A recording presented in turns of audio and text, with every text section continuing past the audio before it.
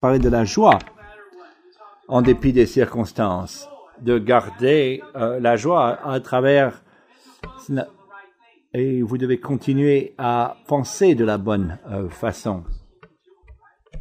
Et donc nous avons parlé de faire confiance à Dieu dans toutes les circonstances. Quelqu'un a dit de cette façon, la joie du Seigneur, pas l'absence de problème, mais la présence de Dieu. Combien d'entre vous sont d'accord avec ceci? Ce n'est pas l'absence des problèmes, c'est la présence de Dieu. Hudson Taylor, est-ce que vous avez déjà entendu de cette personne? C'était un missionnaire qui est allé en Chine dans en 1800. Et il y a quelques années, j'ai pu aller en Chine et Derek était avec moi et nous enseignions les leaders là-bas. Et il était un des vieux pasteurs là-bas, dans cette église, que son arrière-grand-père était venu par le ministère de Hudson Taylor. Et des générations passées, et l'effet de ce missionnaire était toujours en vie. Et alors qu'il servait en Chine, il a eu beaucoup d'adversités, beaucoup d'obstacles. Et ce qu'il a dit au sujet des difficultés, il n'y a pas d'importance. Ça n'a pas d'importance au sujet de la pression, des problèmes que nous faisons face. La seule importance, c'est où la pression vient. Et faites en sorte que la pression ne vienne jamais entre vous et le Seigneur. Le plus grand est la pression, le plus que cette pression va vous amener vers la poitrine de Dieu. Les problèmes peuvent vous amener vers Dieu ou vous éloigner de Dieu. La chose que Dieu veut qu'il puisse dérober notre joie, il veut utiliser ces choses pour nous encourager et nous donner la joie.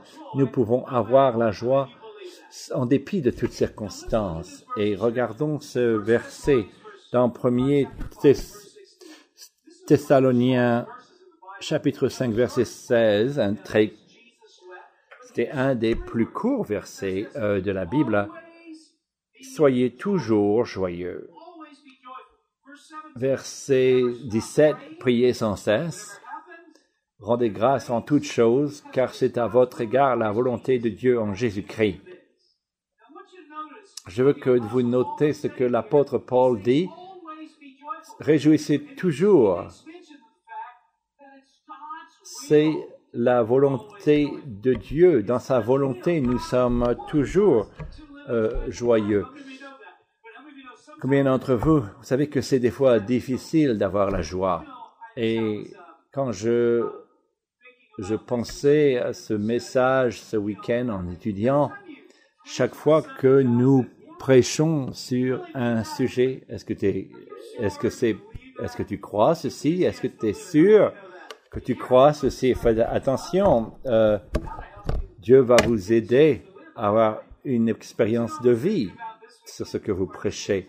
Cette semaine, et nous enlevions une baraque dans notre jardin. J'enlevais les planches et mon petit doigt a été entre les deux planches alors qu'ils sont l'ensemble est tombé et ça l'a écrasé.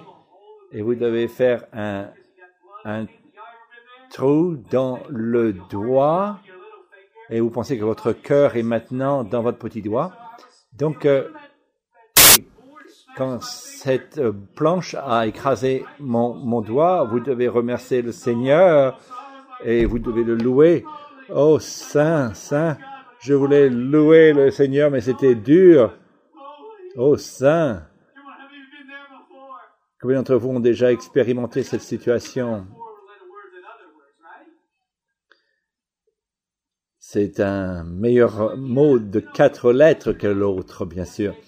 Et hier et moi, nous avons célébré 22 ans de mariage. Tania, elle mérite un grand applaudissement.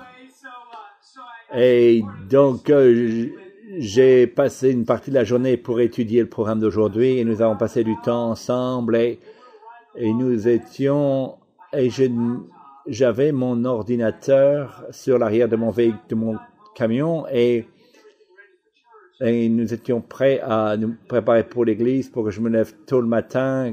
Comme ça, j'ai tout préparé la veille. Je regardais sur mon ordinateur.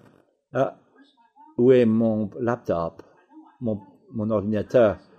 Et je demandais à Olivia d'avoir enlevé le iPad de la poche. Mais ce n'est pas dans mon pick-up, c'est pas dans la maison. Et sur mon laptop, il est mon ordinateur et mon sermon d'aujourd'hui. Donc j'ai un moment de panique. Je n'ai pas la joie à ce moment-là. Et je me souviens que je l'avais sur mon iPad, donc j'ai pu le retrouver.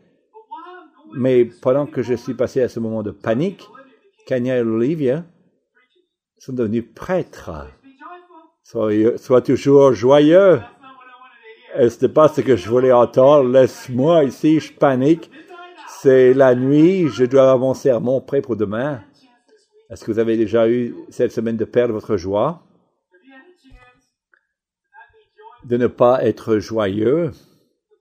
La Bible dit, soyons joyeux tout le temps. Mais c'est dur. Soyez toujours joyeux. La joie du Seigneur est votre force et nous avons besoin de la joie. Le problème, c'est que beaucoup d'entre nous, nous perdons notre joie. Nous avons perdu la capacité, la possibilité de rire. Et quand nous rions aussi fort, et quelle est la dernière fois que vous avez ri, bien ri? Vous savez que rire est une bonne indication d'avoir la joie du Seigneur dans votre vie. Vous savez, autre chose, c'est que nous avons aussi perdu le sens de l'humour, pardon. Et nous vivons dans une vie qui est dure, occupée,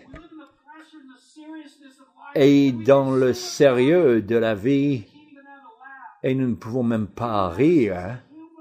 Nous devons avoir un sens de l'humour et une autre indication que nous prenons la vie trop sérieusement. Et nous avons besoin de pouvoir rire et de faire des blagues de temps en temps. N'est-ce pas la vérité? Combien d'entre vous sont en train de vivre une vie joyeuse, ont besoin de vivre une vie joyeuse? Dieu, il veut que nous soyons joyeux.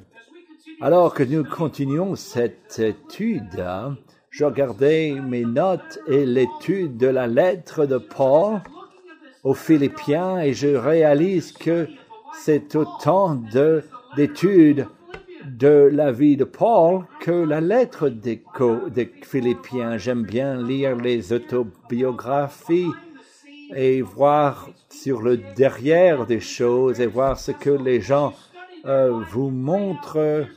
Il y a une raison pourquoi certaines personnes ont réussi. Il avait cette joie à l'intérieur de lui dans des circonstances qui étaient non naturelles pour avoir la joie.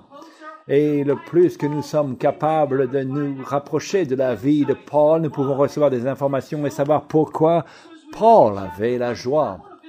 Et je veux lire le chapitre 1 et je veux vous dire des informations que je crois qui sont des clés pour la joie de l'apôtre Paul dans sa vie. Numéro 1, Paul avait un cœur qui était plein de remerciements. Dans la Bible dit, dans Philippiens 1:3, il dit, « Je rends grâce à mon Dieu de tout le souvenir que je garde de vous. » Paul avait un cœur plein de remerciements envers Dieu, car il pensait aux Philippiens et avoir la joie de Dieu, c'est quelqu'un qui a un cœur plein de remerciements. Il a la capacité de pouvoir faire les choses positives dans sa vie et pas seulement voir dans les choses négatives. Ils ont la capacité de voir l'issue dans leurs difficultés. Donc Paul, il a un cœur plein de remerciements. C'est un cœur de gratitude pour la bénédiction de Dieu dans sa vie.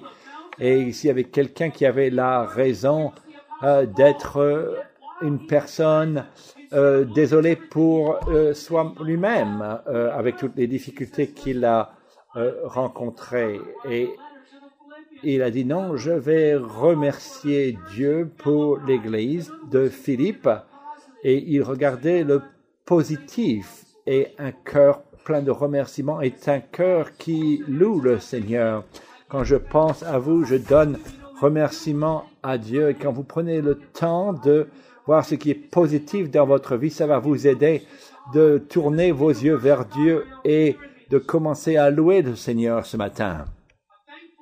Un cœur plein de remerciements pour Dieu est un cœur qui loue le Seigneur. Ça vous cause à dire à Dieu merci pour la bénédiction de Dieu. Il y a des 1000 raisons que je peux me concentrer sur les choses qui voudraient me faire ne pas être remerciant dans ma vie, mais quand je tourne mes yeux vers le Seigneur, je reçois la joie. Dans le psaume 104, il dit « Entrez dans ses portes avec des louanges, dans ses parvis avec des cantiques.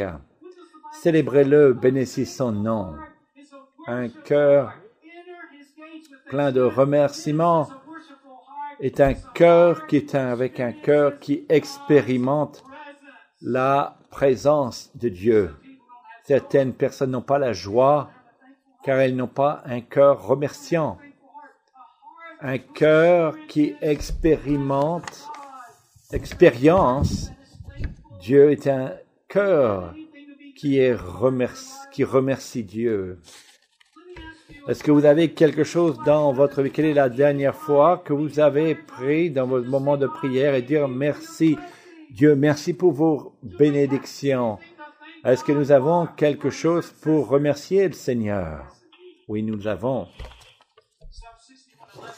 Psaume 16, 11 dit « Tu me feras connaître le sentier de la vie, il y a d'abondantes joies devant ta face, des délices éternelles à ta droite. » Un cœur avec une joie abondante dans la présence de Dieu et plein de remerciements, la joie du Seigneur, le plus que nous remercions le Seigneur, le plus de joie que nous allons expérimenter dans votre présence, c'est la plénitude de la joie, c'est d'être complètement satisfait et au-delà de toute chose d'être joyeux. Et c'est un qui est totalement satisfait et rempli de la joie du Seigneur. Et je crois que la raison que Paul avait la possibilité d'avoir la joie dans ces circonstances et dans ces situations, c'est car il a appris de donner le remerciement à Dieu. Quel mot veut caractériser votre vie maintenant? Un cœur remerciant ou un cœur qui n'est pas à donner remerciement à Dieu, un cœur qui apprécie et qui est satisfait par ces circonstances et situations, et un cœur qui est triste tout le temps, sont jamais joyeux, et même s'ils étaient nourris avec une cuillère en argent, ils se plaindraient que ce n'est pas une cuillère en or. Un cœur, il n'est jamais froid, jamais suffisamment, ou chaud suffisamment, c'est jamais suffisant. Et c'est extraordinaire de voir pour moi qu'un cœur qui n'a pas de satisfaction voit que les choses négatives, mais un cœur qui remercie Dieu peut être cultivé. Vous pouvez développer un cœur de personnes qui ne sont pas remerciants, conscients de ce qu'ils ont reçu de Dieu. Et l'autre qui se concentre sur ce que Dieu leur a donné, vous êtes bénis parce que vous avez. Est-ce que vous vivez aux États-Unis? Il y a quelque chose que vous pouvez remercier Dieu aujourd'hui. Donc, aujourd'hui, nous devons cultiver un cœur plein de remerciements. il y a quelque chose d'avoir un cœur qui remercie Dieu, ça vous aide. Psaume 104, entrez dans ses portes avec des louanges, dans ses parvis avec des cantiques. Les gens qui remercient Dieu, qui ils ont une expérience de la joie, la clé de ce secret de la joie, c'est qu'il a appris de remercier, d'avoir une gratitude. Et numéro 2, c'est d'avoir un cœur aimant. Paul avait un cœur très aimant. Philippiens 1:8, et il dit, car Dieu m'est témoin que je vous chéris tous avec la tendresse de Jésus-Christ. Et ce que je demande dans mes prières, c'est que votre amour augmente de plus en plus en connaissance et en pleine intelligence. Il a désiré tant que pas seulement l'église de Philippe et dans toutes les églises autour de Philippe seraient remplies des mêmes personnes, même caractère de personnes. Le plus que vous aimez les gens, le plus que vous allez avoir de la joie. Vous savez vous pouvez faire dans votre vie qui dérobe votre joie. Dieu veut que nous soyons joyeux, mais il y a certaines choses que vous pouvez faire dans votre vie qui dérobent la joie dans votre vie. Mais vous savez, il y a quelque chose que vous pouvez faire qui va ajouter de la joie dans votre vie. Et le plus que nous apprenons ce qui va mettre de la joie dans notre vie, et que nous apprenons ce qui enlève la joie dans notre vie, le plus que la joie nous allons recevoir et vivre avec. Et qui d'entre vous est intéressé de recevoir plus de joie du Seigneur? Donc le point numéro 2, c'est que des gens qui sont aimants seront des gens joyeux. Nous savons combien Dieu nous aime. Dieu est amour. 1 Jean 4:16. Et nous avons connu l'amour que Dieu a pour nous et nous y avons cru. Dieu est amour et celui qui demeure dans l'amour demeure en Dieu et Dieu demeure en lui. Ceux qui aiment et sont en Dieu et Dieu est en eux. Donc si vous voulez plus de Dieu dans votre vie, combien d'entre vous voulez avoir plus? Pas seulement, mais allez servir quelqu'un. Et le plus que vous aimez les gens, le plus de joie que vous allez avoir. Le plus égoïste que vous êtes, le moins que vous allez vouloir faire quelque chose pour quelqu'un. Et le plus misérable vous allez être. Oui, merci, sœur. Elle pense que c'est bien. Et où est la vraie joie? D'où ça vient? C'est la joie du Seigneur. Et la Bible dit, aimer les gens vous fait expérimenter Dieu quand vous allez servir quelqu'un.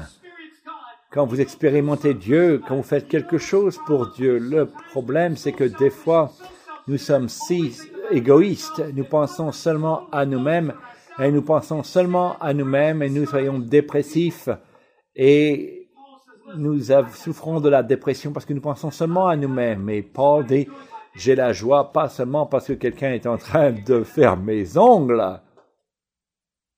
Amen. Comment vous développez un cœur aimant? Le amour, aimer, c'est un verbe et ça mérite ça a besoin d'action. Donc, allez faire quelque chose. Une bonne façon de développer un cœur aimant, c'est d'aller faire quelque chose. L'amour dans votre maison en premier. Dans votre foyer. N'allez pas aller nourrir les pauvres avant d'aller aimer vos enfants et votre époux, votre épouse. Et n'allez pas en mission avant que vous puissiez respecter et aimer vos parents. Donc écoutez, la bonne façon de pouvoir développer un cœur, c'est de pouvoir écouter 1 Corinthiens 13. 1 Corinthiens 13. L'amour, la charité ou l'amour est patiente, elle est pleine de bonté. La charité n'est point envieuse, la charité ne se vante point, elle ne s'enfle point d'orgueil. Elle ne fait rien de malhonnête, elle ne cherche point son intérêt, elle ne s'irrite point, elle ne soupçonne point le mal, elle ne se réjouit point de l'injustice, mais elle se réjouit dans la vérité. Elle excuse tout, elle croit tout, elle espère tout, elle supporte tout. Ça veut dire arrêtez d'être jaloux des autres. N'arrêtez de dire aux autres combien grand vous êtes et bon vous êtes et fier et ne pas être dur contre les gens. Écoutez, nous ne réalisons pas que nous pouvons aller aux alentours et nous pouvons être durs et mauvais, méchants contre les autres. Et à chaque fois que nous n'exerçons pas 1 Corinthiens 13, nous perdons de la joie. Et nous pouvons être méchants et mauvais contre des personnes à Walmart, et vous voulez leur donner quelque chose et leur dire « Ah, ils vont écouter ce que je vais leur dire, etc. » Mais à ce moment-là, vous avez abandonné une partie de votre joie, d'être sans patience, sans gentillesse. Ces choses vous dérobent votre joie. Voici les choses qui vont ajouter la joie dans votre vie. Des gens égoïstes sont toujours des gens tristes. Des gens aimants, ils ont la joie. Des fois, quand il y a des gens dans ces endroits de réhabilitation, ils sont découragés, dépressifs. Ce qu'ils font, c'est qu'ils les amènent et aller servir les personnes qui ont besoin d'aide, les personnes sans maison, sans abri. Et quand nous pouvons repartir, refaire quelque chose pour quelqu'un, car quand vous êtes capable de vous enlever de cette coquille d'égoïsme, vous êtes capable de pouvoir voir que vous pouvez donner et représenter Dieu, et ce que vous recevez, c'est la joie du Seigneur.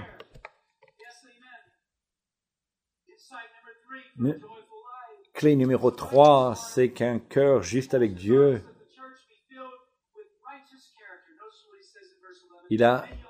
que vous ayez un cœur juste et qu'il puisse avoir la joie dans la vie.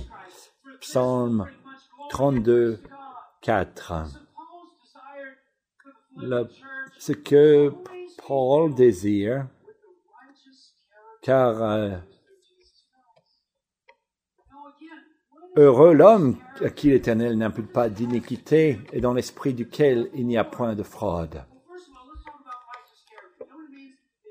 Un cœur juste, c'est de suivre, d'avoir Dieu a la capacité de pouvoir pardonner nos mauvaises actions. Quelqu'un qui est à la cour, la pire chose, la meilleure chose qu'ils peuvent attendre quand ils sont sur la cour, c'est qu'ils disent pas coupable. Quand vous demandez le Seigneur Jésus-Christ de vous pardonner vos péchés, il frappe du marteau et il dit pas coupable. C'est un caractère qui est en bonne équité avec Dieu et qu'il a pardonné vos péchés. C'est d'être en bonne relation avec Dieu. Et quand vous êtes en bonne relation avec Dieu, vous pouvez avoir la joie du Seigneur. Quand vous n'êtes pas juste en équité avec Dieu, vous n'allez pas avoir la joie. Heureux l'homme à qui l'Éternel n'impute pas d'iniquité, dans l'esprit duquel il n'y a point de fraude. Quand vous vivez dans le péché, ça va dérober.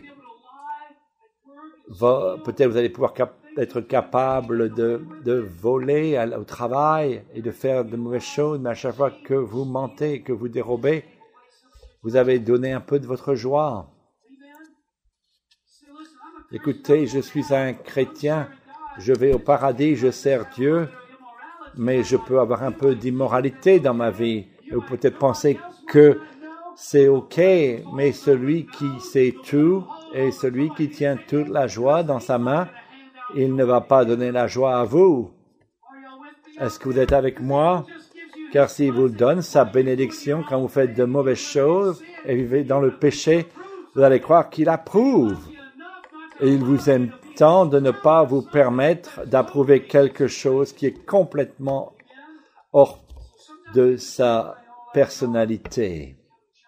Nous allons à l'église, nous levons nos mains vers Dieu, mais nous abandonnons notre joie avec notre façon qui est injuste. Regardez dans le psaume 32, verset 2. Heureux l'homme à qui l'Éternel n'impute pas d'iniquité, dans l'esprit duquel il n'y a point de fraude. Tant que je me suis tu, mes os se consumaient, je gémissais toute la journée. Qu'est-ce qu'il dit? Des péchés qui ne sont pas repentis, ça vous amène à perdre votre force. Et la joie du Seigneur est votre force. Écoutez, certaines personnes, ils ne peuvent pas connecter les points. Ils sont tristes, déprimés, découragés, et ils ne réalisent pas la raison pour laquelle ils vivent de cette façon. C'est parce qu'ils ne vivent pas leur vie juste. Ce n'est pas d'être un chrétien. Vous pouvez être un chrétien et vivre d'une façon qui ne plaît pas à Dieu et de faire des choses qui ne sont pas bien dans la vision de Dieu. Comment pouvez-vous vivre une vie de joie? C'est que vous vivez une vie juste. La joie vient de ceux qui ont été, dont l'Éternel n'impute pas d'iniquité. Heureux celui qui a la transgression est remise, à qui le péché est pardonné, et qui a enlevé la culpabilité. Je l'ai entendu tant de fois, et peut-être vous l'avez entendu, ça s'était produit à vous. Quelqu'un qui vit dans le péché, ils sont loin de Dieu, ils ne vivent pas de la bonne façon et ils travaillent toute la journée avec des gens et leur vie, ils écoutent le message du salut, ils se repentent et tout d'un coup, quelque chose se change. Et ils reçoivent la joie du Seigneur et ils vont travailler. Et quelqu'un au travail qui ne connaît pas Dieu, il dit, qu'est-ce qui se passe avec toi? Qu'est-ce qui se passe? T'es différent. Je t'ai pas dit, oh, qu'est-ce que tu es en train de me dire? Moi, tu as un sourire sur ta figure. Ce n'est pas souvent toi. Tu n'es pas le type content, mais aujourd'hui, tu sens que tu as un sourire sur ta figure. Ça vient de la culpabilité qui est enlevée. Quand vos péchés sont couverts par le sang de Jésus, il vous positionne pour la joie du Seigneur. Est-ce que vous êtes avec moi aujourd'hui, ce matin? Vous devez avoir la joie du Seigneur. Et la joie du Seigneur vient quand vous avez votre cœur en pleine équité avec le Seigneur. Et heureux celui qui la transgression est remise, à qui le péché est pardonné. Un cœur qui est dédié à faire la volonté du Seigneur. Il y a deux chemins que vous pouvez prendre. Un, c'est la volonté du Seigneur ou votre volonté. Et quand vous faites la volonté du Seigneur, la joie va passer à travers vous. Philippiens 1, 20. La Bible dit, car je sais que cela tournera à mon salut grâce à vos prières et à l'assistance de l'Esprit de Jésus-Christ. Selon ma ferme attente et mon espérance, que je n'aurai honte de rien, mais que maintenant, comme toujours, Christ sera glorifié dans mon corps avec une pleine assurance, soit par ma vie, soit par ma mort, car Christ est ma vie et la mort m'est un gain. Mais s'il est utile pour mon œuvre que je vive dans la chair, je ne saurais dire ce que je dois préférer. Je suis pressé des deux côtés, j'ai le désir de m'en aller et d'être avec Christ, ce qui de beaucoup est le meilleur, mais à cause de vous, il est plus nécessaire que je demeure dans la chair. Si je reste dans la chair, je peux continuer à vous encourager, et que j'y vais ou que je reste, je vais vivre pour Christ. C'est ce qu'il dit, verset 21. Vive, car Christ est ma vie, et la mort m'est un gain. Et Paul, il expérimente la joie, car il vivait pour Jésus-Christ. Il ne vivait pas pour sa propre volonté. Il n'était pas triste, car toutes les choses ne sont pas allées de sa façon, de ce qu'il voulait, parce que ce n'était pas à son sujet, c'était au sujet de Dieu. Ils n'ont pas la joie, car leur monde est tout concerné par eux, mais pas pour les autres. Ils vont vivre pour la volonté de Dieu, et faire la volonté de Dieu. C'est plus facile de voir de toutes les difficultés que vous avez et de voir que c'est la main de Dieu. Et vous avez la joie du Seigneur. Écoutez, de vivre pour plaire Dieu, ça vous donne la joie. Hébreux 10, 36, car vous avez besoin de persévérance, afin qu'après avoir accompli la volonté de Dieu, vous obteniez ce qui vous est promis. Écoutez, la promesse de Dieu et ses bénédictions, c'est sur un chemin, le chemin de Dieu. Le plus que vous faites la volonté de Dieu, le plus de bénédictions vous allez recevoir et de faveur dans votre vie. Une des promesses de Dieu, c'est que vous allez avoir la joie du Seigneur. Jean 15, 10.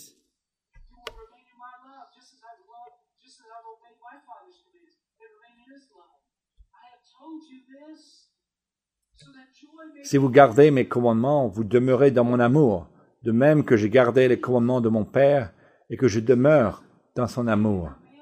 Je vous ai dit ces choses afin que ma joie soit en vous et que votre joie soit parfaite. C'est ici mon commandement.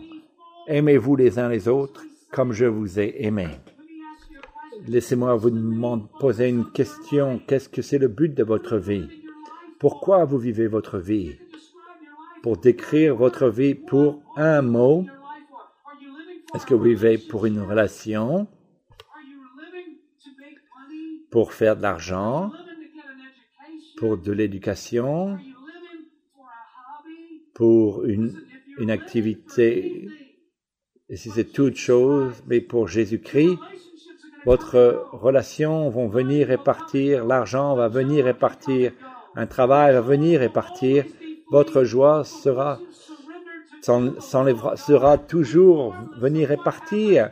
Mais quand vous mettez vos yeux sur Dieu, si vous êtes avec Dieu, quand vous perdez vos ressources, vos relations, mais vous continuez à avoir la joie, car votre joie n'est pas entre des choses, pour des choses, mais pour une relation que vous avez avec Jésus-Christ. Donc pour certaines personnes, ils ont la joie aussi bien que leurs relations sont bonnes. Mais quand les relations sont plus bonnes, ils perdent leur joie. Certains d'entre eux, ils ont la joie parce qu'ils ont un bon travail. Et ils perdent leur travail, ils perdent leur joie. Donc votre but, votre objectif est dans la même mauvaise chose. Paul a été torturé, battu. Là, pourquoi il pouvait être capable de l'endurer? Car il était commis, dédié à faire la volonté de Dieu. Vous pouvez avoir un chrétien et ne pas avoir la joie et que vous vivez toujours pour vous-même. Toujours vivre de vous plaire vous-même.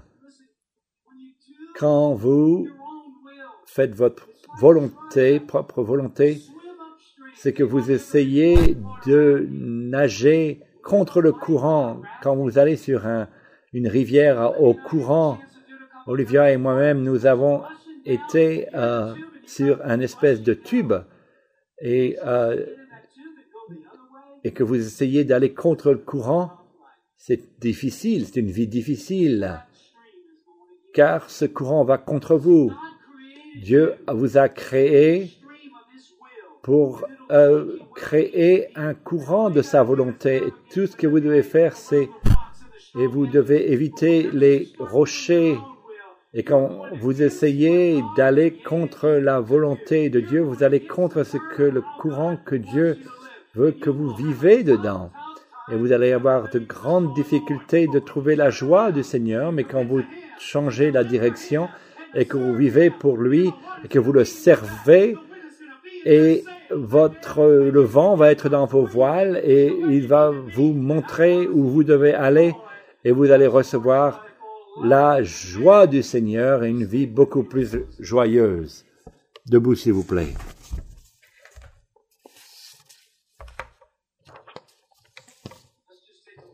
Prenons un moment, courbons la tête et faisons une revue rapide. Les choses que nous avons discutées, 4 clés qui ont contribué à la joie de Paul et un cœur remerciant. Être honnête aujourd'hui. Et qu'est-ce qui décrit votre cœur aujourd'hui? Un cœur joyeux ou sans gratitude? Vous vous plaignez, vous murmurez contre les choses qui se passent pas bien dans votre vie, plus que vous remerciez les gens autour de vous, remerciez Dieu dans les circonstances de votre vie. Ce matin, vous pouvez accroître la joie que vous avez dans votre vie en prenant une décision et dire « Je veux être plus remerciant, avec plus de gratitude. » Si vous êtes un chrétien, quand c'est fini, sur cette terre, vous allez passer l'éternité avec Jésus. Si vous n'êtes pas un chrétien, la Bible dit il y a un endroit, un lac de feu, la présence de Dieu et de Jésus, ou le lac de feu. Et un cœur amoureux. Qu'est-ce qui vous décrit? Une personne aimante ou une personne égoïste? Est-ce que vous regardez comment pouvoir aider les autres ou c'est seulement à votre sujet? Écoutez, si vous prenez une décision, vous devez servir. Je dois mettre mes yeux sur d'autres personnes, aider des personnes dans le besoin. Est-ce que vous êtes avec moi? Écoutez, peut-être aujourd'hui vous êtes ici et vous n'êtes pas en bonne relation avec Dieu. Je suis allé à l'église, j'ai prié presque tous les jours, pendant tout le temps. Je vivais comme une personne qui avait l'habit d'un croyant, mais je vivais mon style de vie totalement différent, qui ne plaisait pas à Dieu. Et écoutez, la joie est du Seigneur. Quand vous êtes connecté avec Dieu, c'est quand la joie vient. Venir à l'église, ce n'est pas la solution. Donner votre vie à Christ, c'est avoir vos péchés pardonnés, c'est être en bonne relation avec Dieu. Et si aujourd'hui, vous voulez dire, je n'ai jamais prié cette prière, et quand j'essayais de trouver la joie dans les mauvais endroits, ça continuait à s'en aller. Et quand j'ai réalisé que je devais être en bonne relation avec Dieu, et béni soit le Seigneur, et maintenant 28 ans que j'ai cette joie du Seigneur, et aujourd'hui, je suis allé à l'église, je ne connais pas cette joie, et courber la tête, et ceux qui sont des croyants, et sauvés, priez. Et ceux qui sont dans cette pièce qui ont besoin, et l'ennemi essaye de vous convaincre de ne pas prier cette prière. Je veux prier pour vous. Ne soyons pas honteux. Je vois votre main, monsieur. Oui. Quelqu'un d'autre là-bas. Oui. Ne soyez pas honteux. Vous devez être brave pour le Seigneur. C'est un moment. Levez votre main. Levez les 2 mains. Il y a 2 garçons là. Et madame là-bas. Oui, 3. Un autre. Et regardez-moi dans les yeux et priez cette prière et dites Seigneur Jésus-Christ, Prions ensemble. Seigneur Jésus-Christ, merci pour me sauver. Seigneur, je crois que je suis un pécheur, que j'ai péché contre vous, et je crois que vous êtes mort pour moi. Je suis désolé, je vous demande de me pardonner, nettoyer mon cœur, laver mes péchés, et aidez-moi, Seigneur, de vivre pour vous. Ce jour, je commets mon cœur au nom de Jésus-Christ. Je prie. Et Amen. Et Amen. Écoutez, oui, Amen. Ceux qui ont prié cette prière, Pasteur Brandon, est-ce que vous pouvez venir? Voici Pasteur Brandon. Et ceux qui ont levé la main, parlez à Pasteur Brandon parce que nous voulons que vous ayez une Bible et que vous puissiez être équipés pour ce voyage. Le reste de nous devons vivre dans la joie du Seigneur. Tous d'entre vous voulez avoir la joie du Seigneur, un baptême de la joie du Seigneur, une joie contagieuse, que la joie soit si forte dans nos vies que puissent rire dans leur maison et l'humeur et qu'il n'y a pas de sérieux et que la joie du Seigneur puisse être présente dans leur cœur et dans nos cœurs et tous ceux qui sont en accord avec ceci des Amen. Ceux qui ont besoin de prière, venez vers nous, vers le devant, nous prierons pour vous. Bonne fête des Pères.